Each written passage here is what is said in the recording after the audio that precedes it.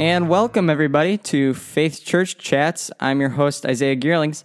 Thanks for joining us today on our 8th episode. Today with us, we have Pastor Marcia Bosma. Marcia, how you doing today? Hey, I'm great. Thanks for having me, Isaiah. Of course. Before we do some questions, could you please introduce yourself? Sure. Yeah. So I am Marcia Bosma, and I'm pastor of spiritual formation and mission is my official title at Faith. And I have been at Faith Reformed since August of last summer, so August of 2019. I moved to Zeeland with my son Luke, who is 15 and a half. He is a freshman at Zeeland West High School. And then my daughter Lauren, who just turned 12, and she is a 6th grader in the Spanish immersion program at Zeeland Christian right now. And we moved from Grand Rapids, so not too far away. Awesome. So let's start with some questions. What was the process that you took back in August of last year when applying to become a pastor here at Faith?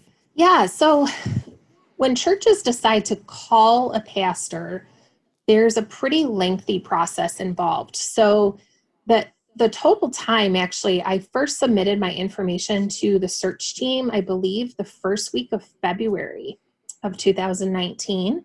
And officially, the church voted to extend a call to me at the end of June. So it was several months. But what happens is basically people who are applying put together usually a fairly extensive portfolio, answering various questions about themselves and kind of their theology and ministry experience. And then you submit that along with a cover letter and resume, and also generally attach several sermons that you've done. So the search team can listen to those and review all the information.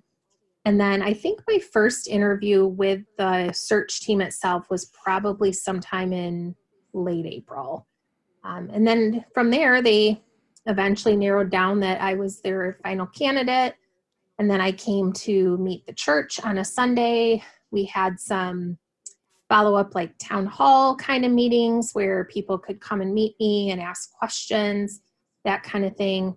Had a few more kind of smaller meetings with Jonathan and the chair of the search team. And I would say not only is it really important for the church to be figuring out, is this the person God is calling to us? But the pastor they're calling is also discerning if it's the right fit. And because my family situation is a little bit unique, I think on all sides, we just wanted to be sure that it was the right fit, that it would be a great place for my family to thrive, and that I would be the right kind of pastor that the church was looking for too. So, yeah. Awesome. Thank you. What has been the best part about being a pastor here at Faith? I would say the best part really is just meeting people. I mean, it takes a while to really get to know people well, but every opportunity, just to sit together over a Wednesday night meal or to talk on a Sunday morning or maybe in one of our spiritual formation times. I have an ongoing Thursday night group with some of the young adult women, so I've gotten to know them quite deeply. And that's just by far, I think, the best thing is getting to know the people of a community and just falling in love with the people at Faith Church. So I love the actual work that I do, but the best part is certainly the people. And I want to just comment too, I love working with our staff team. Faith has just a really great staff team that I respect and I have fun with and just really enjoy doing ministry alongside. So that's really been great too. Yeah, and I have to attest to your last comment about having a great staff. I had the privilege of interning with you a little bit at the end of the summer last year, and I can also attest that we have a great staff. So thanks for that. What is the best part about living in West Michigan? Yeah, so for me, I would say my family being here. I grew up in West Michigan, and so it's just really fun that my kids have a relationship, with grandparents, aunts and uncles, cousins. I am one of 5 kids. And so I have several siblings as well as, spouses of theirs and lots of cousins. And so those times are just, I think, especially precious. My kids are similar ages as their cousins here. And so that's a really great thing. That was one of the things that really drew us back to West Michigan after having lived on the West Coast for quite a while. And then the other thing I would say is that I just love the lakes. It's really hard to beat Lake Michigan, as most people here know. It was just always baffling to me when living in Washington how few people really understood how big the lakes actually are. And yeah, just love a day at the beach, love the wind in my hair and hearing the crashing waves and feeling the sand in my feet. That will never get old. Love that. Yeah, I love also going to the beach and just having that warm air and just having that Michigan weather all around us. So thanks for that. What is your favorite topic to preach on? Yeah, so I would say this might sound a little odd, but I like preaching about some of the tougher things in life and just reminding people that it's okay to bring all of ourselves to God, to bring all of the emotions, to lament when we're grieving, that it's okay to bring our mistakes, that we have a God of grace. I think it just comes a lot out of some of the experiences of my own life that, so often we feel like we have to have it all together in the church and even before God. And yet he reminds us over and over that he just wants us to be with him. He wants us. He wants a relationship with us, and he loves us no matter what that means, no matter what we are like at that moment in time. And so I like to preach, I guess, on just the authenticity that I think God invites us to have in relationship with him. That's awesome. So you kind of explained your title spiritual of pastor formation and mission. of spiritual formation and Can mission. you kind of expand on that? What is your specific role as as pastor of spiritual formation and mission? My job actually has a lot of different aspects to it, which is something I love because I love to do a lot of different things in the church. So spiritual formation would be all different things that are just ways that we might be growing and forming, to become more like Christ. And so right now in my first year, what that looked like was a lot of classes, leading some different study options. I don't know yet for sure what that will look like moving forward because of, we're just unsure when we'll be reopening and what that it will exactly look like. But generally, I would oversee spiritual formation, for the church. So there are staff members who specifically work with, the teens. That'd be Danielle, Sarah, and Stacy with the kids. But we work together kind of as a whole team to be talking about how we want to be helping people learn and grow.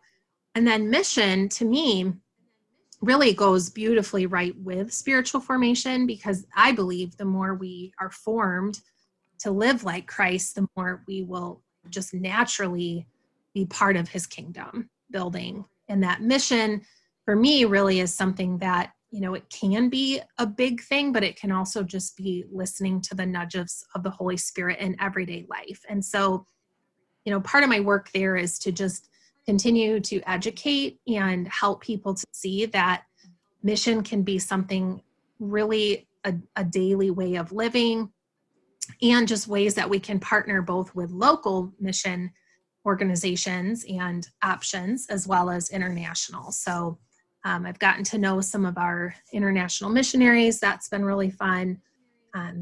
and partnered with, just some local things here too. So it's a wide variety, which I love.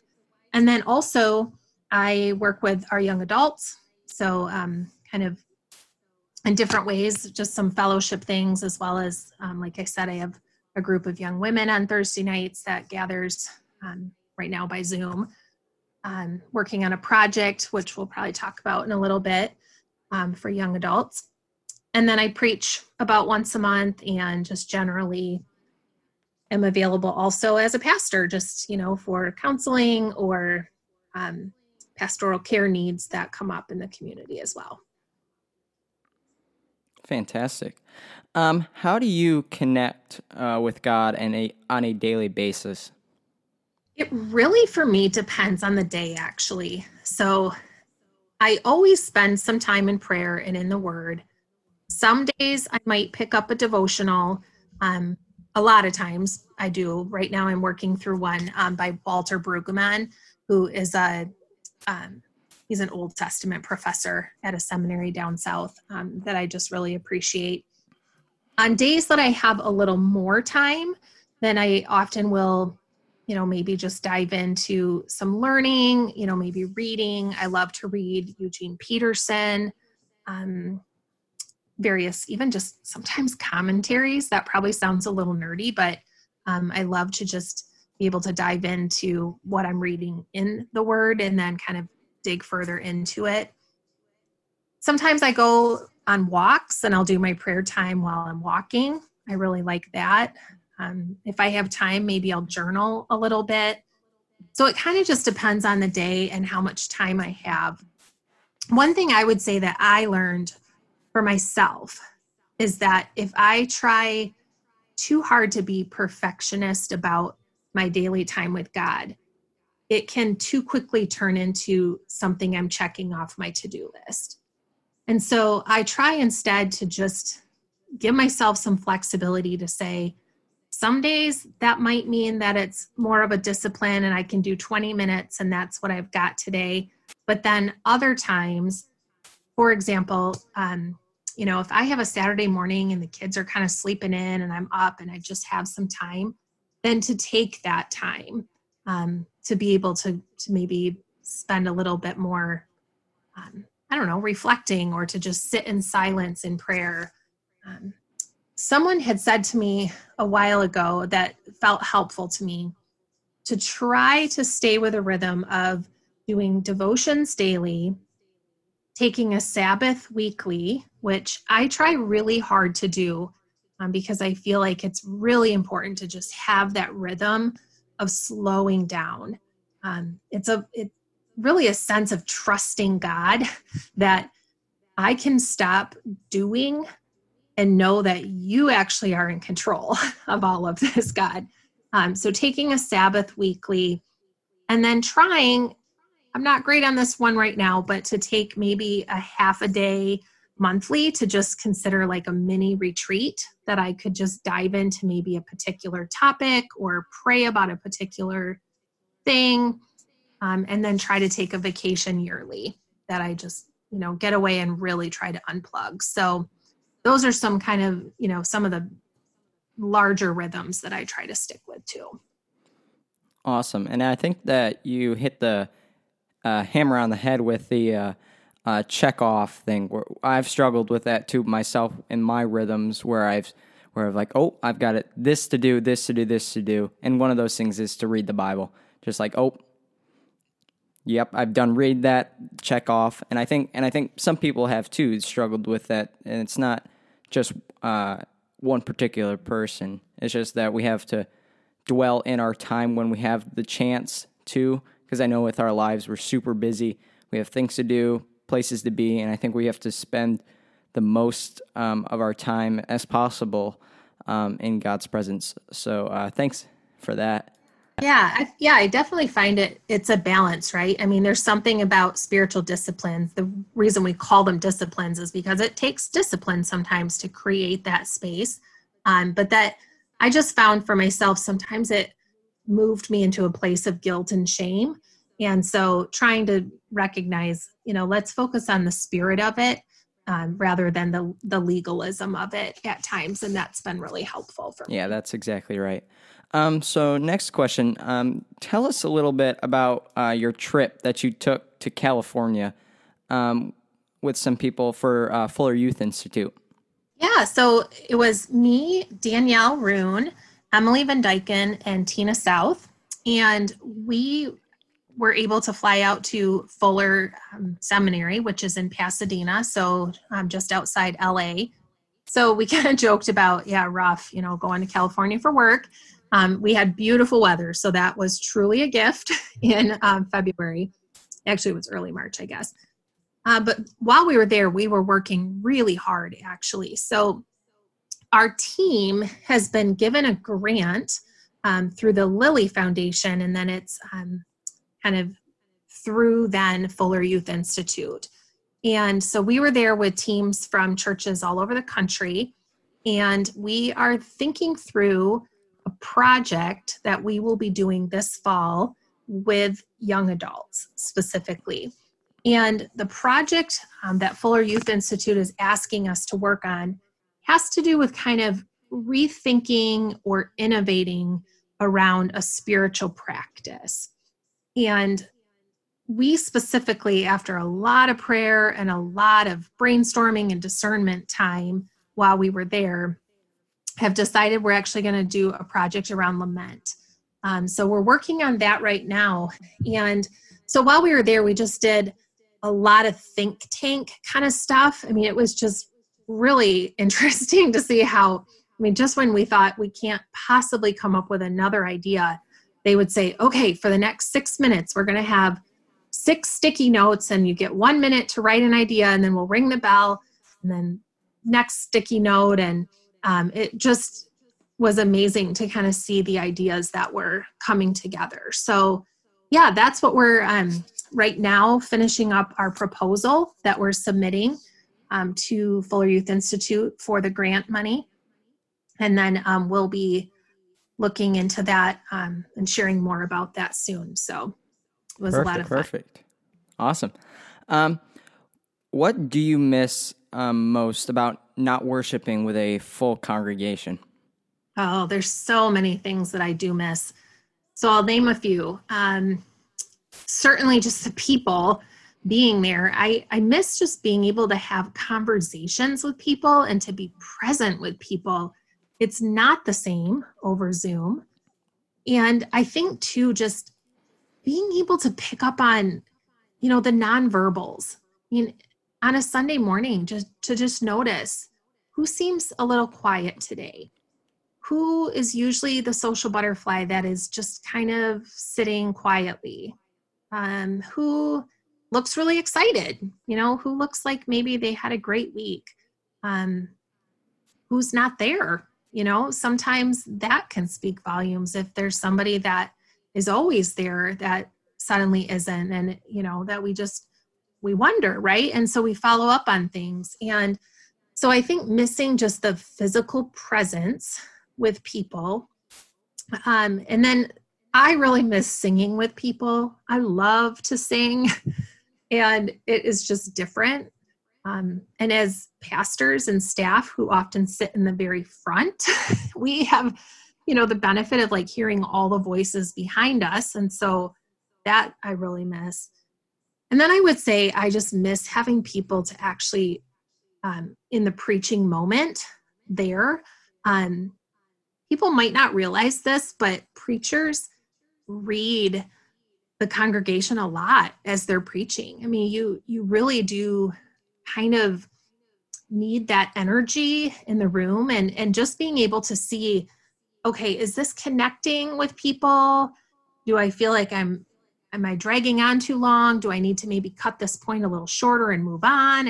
You definitely learn how to kind of read your community as you're preaching. So I know Jonathan would agree with me. We've talked about this a lot. It is just weird to preach to a camera. So we will be so happy when we can see faces again in that. Same here on this side. I've got one more question for you, Marcia. What is a message that you can share with the congregation about hope during this time of COVID-19? There's a lot of different things I could say, but I guess I'll share personally. So as many people in our community know, our family went through a really difficult season over the last few years. And so I guess the word of hope that I want to say to people is we are going to get through this. It will be hard. It is hard. I am always quick to say, we need to name what's hard. We don't need to ignore it or stuff it under the rug. I mean, it's okay to grieve the losses. Absolutely. So I'm not minimizing in any way how hard this is. But I also know that God is with us. And I know that deeply because I experienced it in my own life and what that was like to go through a season in which, there were just days that I really was not sure if I could keep going. And I could. I think seasons like this, we find out that we're stronger than we ever knew. And we find out that God really is more present than we often realize. And I also think these seasons can be areas of growth for us. None of us like it. It's kind of like when our moms, said to us always as kids, like, oh, this is character building. And we'd say, stop saying that. I don't want character building right now, right? But it is. We will come out of this and look back and say, okay, I learned some things about myself. I learned some things about community. And I have hope actually that there might be some beautiful fruit that comes out of this, that this is a time in which we're reevaluating a little bit how much people really matter. I think that's huge in a world that's becoming increasingly more lonely and disconnected. I think we're realizing how important it is to stay in actual physical relationship with people, like to create space to see and be with people. I think we're realizing how much corporate worship matters, that, we probably take for granted that we have that ability to come together and worship together.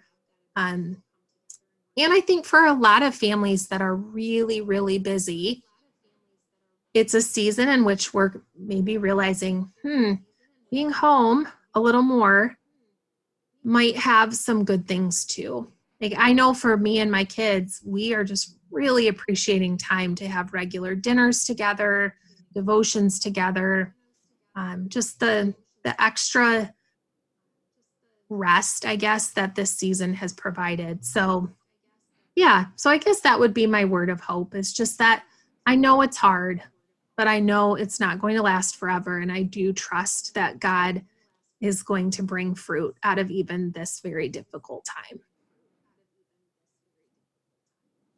Amen to that. Thanks, Marcia, again for being on this podcast with me. Yeah, thanks. It was really fun to talk to you. Yeah. Would you mind? Yeah. Would you mind closing us in prayer? Would love to. Let's pray. Awesome. Creator God, in this spring season, we're just reminded again of the life that you give. And Lord, that kind of reminder brings us so much hope. As right now, the days can feel long, the future is uncertain and unknown, and that doesn't feel very good. God, there's been a lot of losses and a lot of disappointments in this season. We know that we can name those to you, and yet, God, we place our hope and trust in you because we know that you are good. We know that you are with us, and we know and believe that you do bring life even out of the most difficult things. Thanks, God, for continuing to be a God of life. In your name we pray. Amen. Amen. Thanks again, Marcia. Yeah, great. Have a good rest of your day. You too. Bye.